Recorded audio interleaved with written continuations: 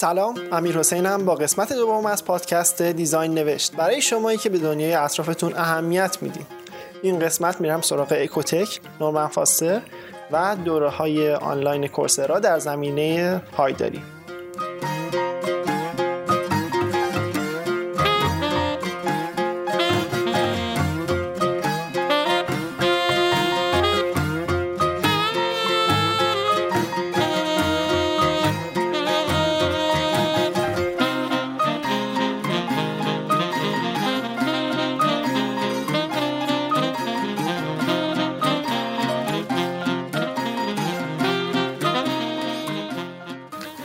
خب قبل از هر چیزی 4 تا خبر خوب دارم.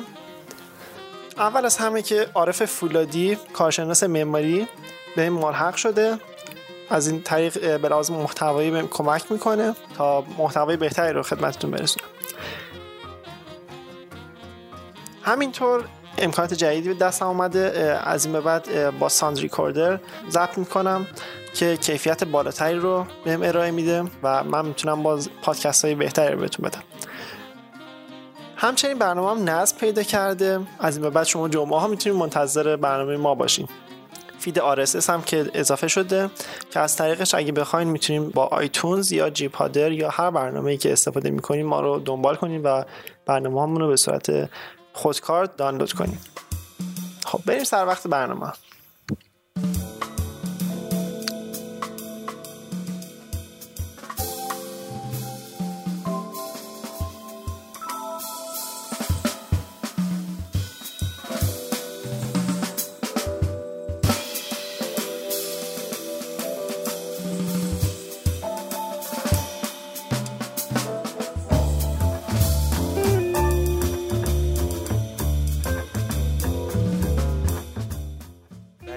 سیاره‌مون در خطر هیچ شکی نیست، اما روش‌های به خطر انداختن سیاره‌مون الزاماً به این معنی نیستش که همیشه مثل بابا برقی پاشیم بریم چراغا رو خاموش کنیم. یه راه‌های تکنولوژیکی و بروزی هم هستش که برای پایدار کردن شیوه‌های زندگیمون میتونیم بهره ببریم. این شیوه خیلی جامعیت بالایی دارن. همونطور که در آلمان و فرانسه و انگلیس بهشون توجه زیادی شده، در آفریقا و بنگلادش هم مورد استفاده و البته نه فقط برای افراد خاص بلکه برای همه جامعه. که از حتی روش‌های کسب درآمد افراد تو بنگلادش هم همین شیوه است. یکی از این شیوه ها معماری اکوتکه. معماری اکوتک تلفیق تکنولوژی و پایداریه. در معماری اکوتک سعی میکنن که از تکنولوژی ها برای استفاده حداکثر از عوامل محیطی بهره ببرن. اینطوری ما میتونیم در عین اینکه شرایط ساختمون رو در بهترین حالت حفظ میکنیم، به جای استفاده از سوختهای فسیلی، به جای استفاده از مواد ناپایدار، بیایم از عوامل محیطی مثل خورشید، مثل باد و خیلی چیزهای دیگه بهره ببریم. راجرز ساختمونایی که با شیوه اکوتک ساخته میشن رو به عنوان آفتاب پرست نام برده، موجودی که خود را با شرایط مختلف محیطی تطبیق میدهد. راجرز در مورد ساختمان‌های آینده چنین می‌نویسد: جهت برآورده نمودن احتیاجات ساکنان بنا و حداکثر استفاده بهینه از انرژی، بهترین ساختمان‌های آینده به صورت پویایی با اقلیم مجاور خود ارتباط پیدا می‌کنند. علاوه بر اون در معماری اکوتک از جدیدترین مطالعات جامعه شناختی و روان شناختی برای افزایش پایداری هم استفاده میکنن. این مطالعات در واقع میرسونه که محیط‌های شهری، محیط‌های ساختمانی و غیره چطوری میتونه باعث بشه که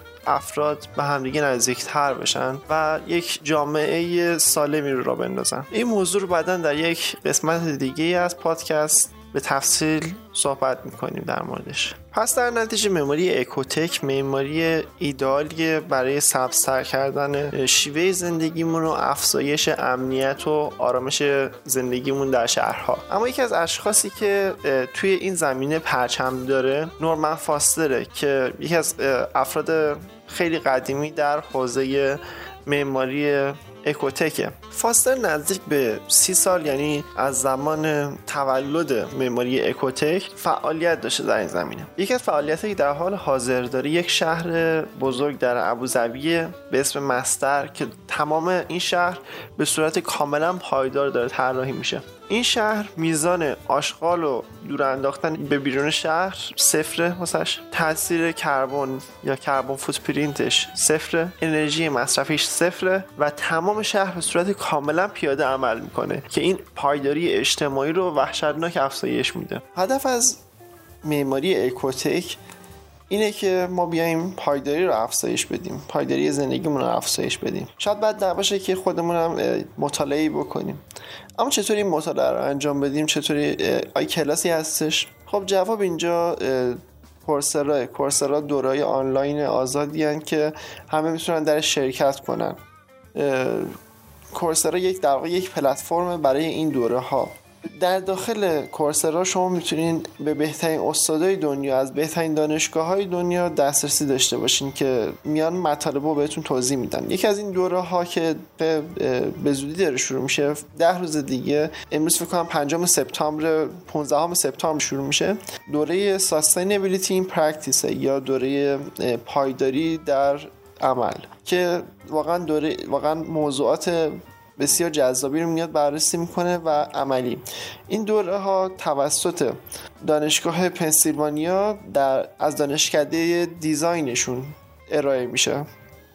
شما هم شرکت کنین، منم دارم شرکت میکنم و بسیار هیجان زدم در این زمینه. این برنامه این هفتهمون بود. از هفته بعد در مورد اوپن آفیس صحبت میکنیم. منتظر باشین تا ببینین که اوپن آفیس چیه و به چه کار میاد.